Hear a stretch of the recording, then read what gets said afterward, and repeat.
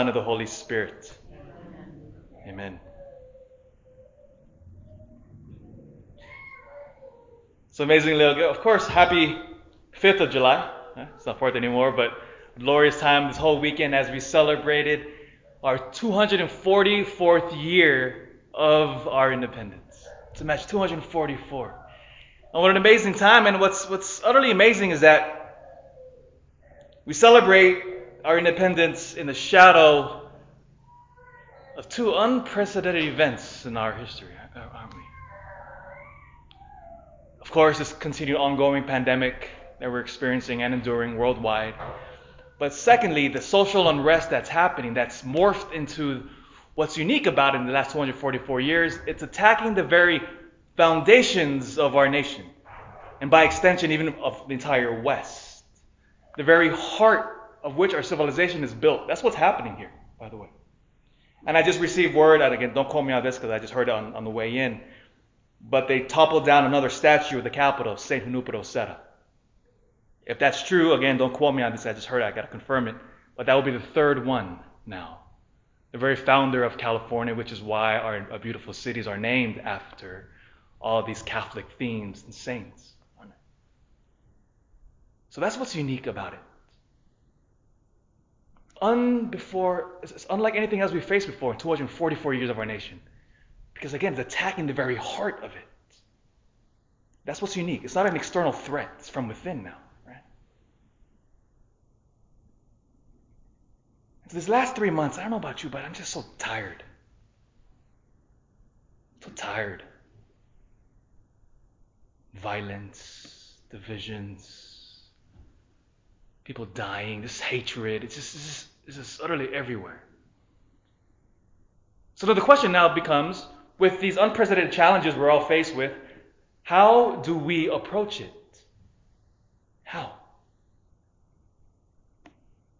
I want to read you a quote from one of the news channels on prime time, one of the major newscasters, and he said this, and I think it highlights some stark contrast with the words of Jesus in the gospel today. So I want you to let's compare the two outlooks of life. So I think one you're about to hear is widespread. This newscaster said just a couple days ago, if you believe in one another, and if you do the right thing for yourself and your community, things will get better in this country. You don't need help from above. It's within us. Notice the lines that he said in it. For yourself and your community, things will get better. You don't need help from above. It's within you and me. We just gotta find it within ourselves. We just gotta conjure up new systems, new something. Just do it within ourselves. Within us, we can do it. Contrast that with the words of Jesus. Come to me, all you who labor and are burdened, and I will give you rest. Take my yoke upon you, for I am meek and humble at heart. My yoke is easy and my burden light. Do you see the utter different worldviews these two present? And they're out there. The first one, it's within you. Within your power, your grasp, your ability. Rely on your strength, your intellect. It's within you. Build yourself up. And then here, listen to the words of Jesus. Learn from me. Be meek, humble. In other words, pray. Pray first. If you think about it, praying is a very humbling thing that we do. Prayer is a very humbling thing that we do. Because in the eyes of the world, they see us kneeling in prayer. You're doing something utterly worthless. has no power, no effect. Do whatever you do on your spare time, but don't stop saying, I'm praying for you, or I'm praying for this, or I'm praying for that. It has no effect. Or you think about it, last night many people partied, and many of you got up this morning. You could have slept in. But notice what you did. You got up willingly, you got dressed, you got ready, and you drove all the way over here. That is a very humbling act on your behalf. Because you said, essentially, I must go to Jesus first. I must go to him.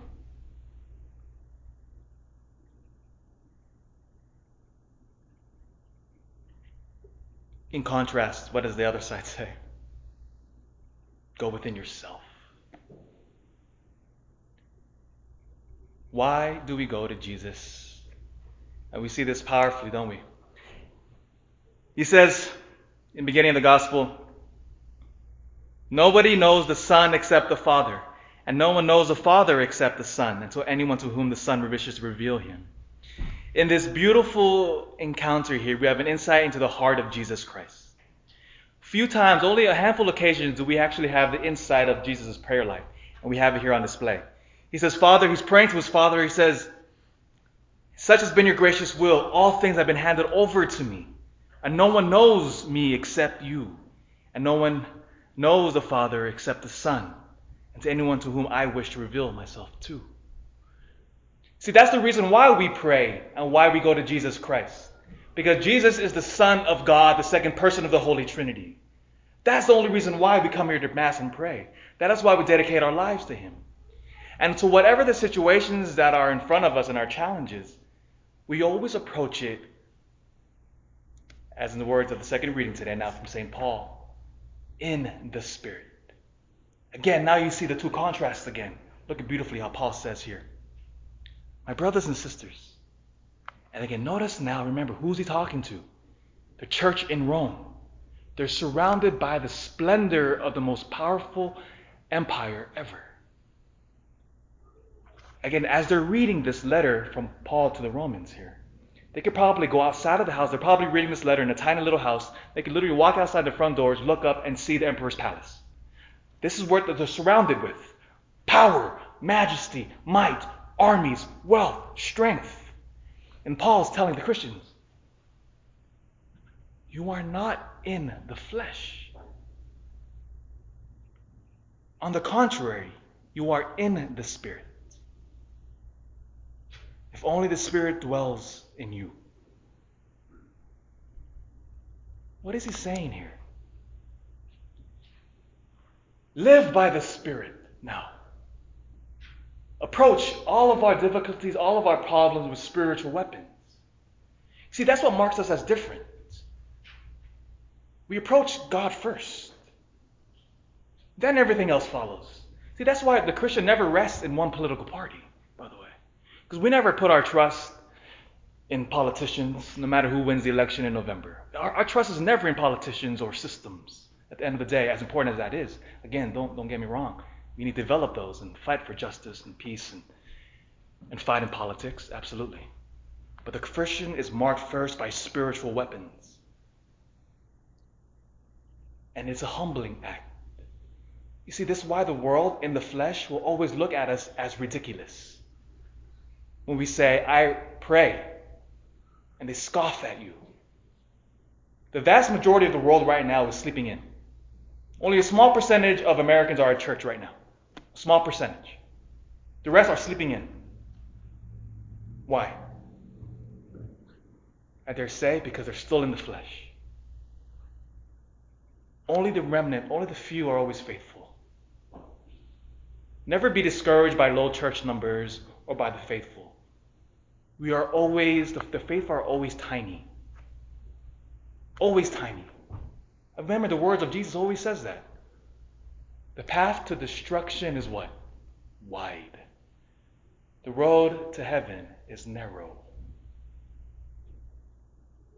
And Paul is saying, surrounded by the splendor of mighty Rome, you are not in the flesh. And so what does that look like now? What does a Christian living in the Spirit look like? What does our daily life, how does that unfold now, day in and day out? Firstly, you're doing it now. You're at Mass, which is our obligation, our duty, following the faithful commandment to keep the Sabbath holy. That's what you're doing right now. Which is the pinnacle of Western civilization, by the way. God first. That is why we need to proclaim and to continue to invite people to come back to Mass. And so make Mass the center of your life. When you read out throughout sacred scripture, when Israel always fell away? It was when they stopped worshiping God. That is when, once you do that, once you stop worshiping God, the entire fabric begins to unravel. And you see this all throughout sacred scripture. And then when God would send the prophets to the Israelites to bring them back, the first thing they would always do was to return back to right worship. Always. And then secondly, we need to be praying every day. Every day. As families, as individuals, as husbands and wives, and as families. We need to be praying every day. Because prayer is the soul of the Christian. Without prayer, we will shrivel up like a raisin. Just poof, and unravel. Again, you've heard me quote these studies before. Again, all the social studies are showing this. As our nation and Western civilization departs from her Christian roots, you see our social fabric unraveling. Drug addiction, suicides, skyrocketing. Young people have no idea what the purpose of life is anymore because we're told that it's money, power, and pleasure and honor. And yet when we achieve those things, guess what? Our hearts still empty. You see, we're at the crossroads of a civilizational change here. And I'm not saying this hyperbolically, because for the first time in our civilization's history, we're departing from God. That's the heart of the battle here. We're departing from God. Never before have we done this. Never. In 244 years of our nation's history, and in thousands of years of Western civilization. This is the new challenge for us. And our civilization will only be saved through the faithful remnant, which is the same story all throughout history.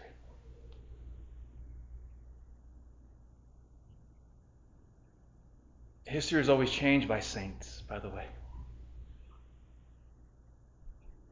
Not a king, not a political system at the end of the day. But faithful Christians who are on fire for the Lord and who allow the grace of Jesus Christ to flow through their lives. And then the ripple effect.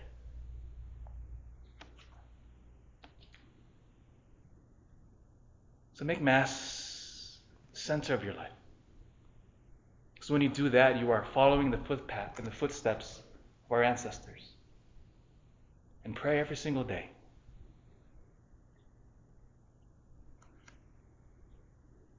I'll end here with the words of Jesus again. Come to me, all you who labor and are burdened, and I will give you rest. Take my yoke upon you and learn from me, for I am meek and humble of heart, and you will find rest for yourselves. My yoke is easy, and my burden light. In the name of the Father, and the Son, and the Holy Spirit. Amen.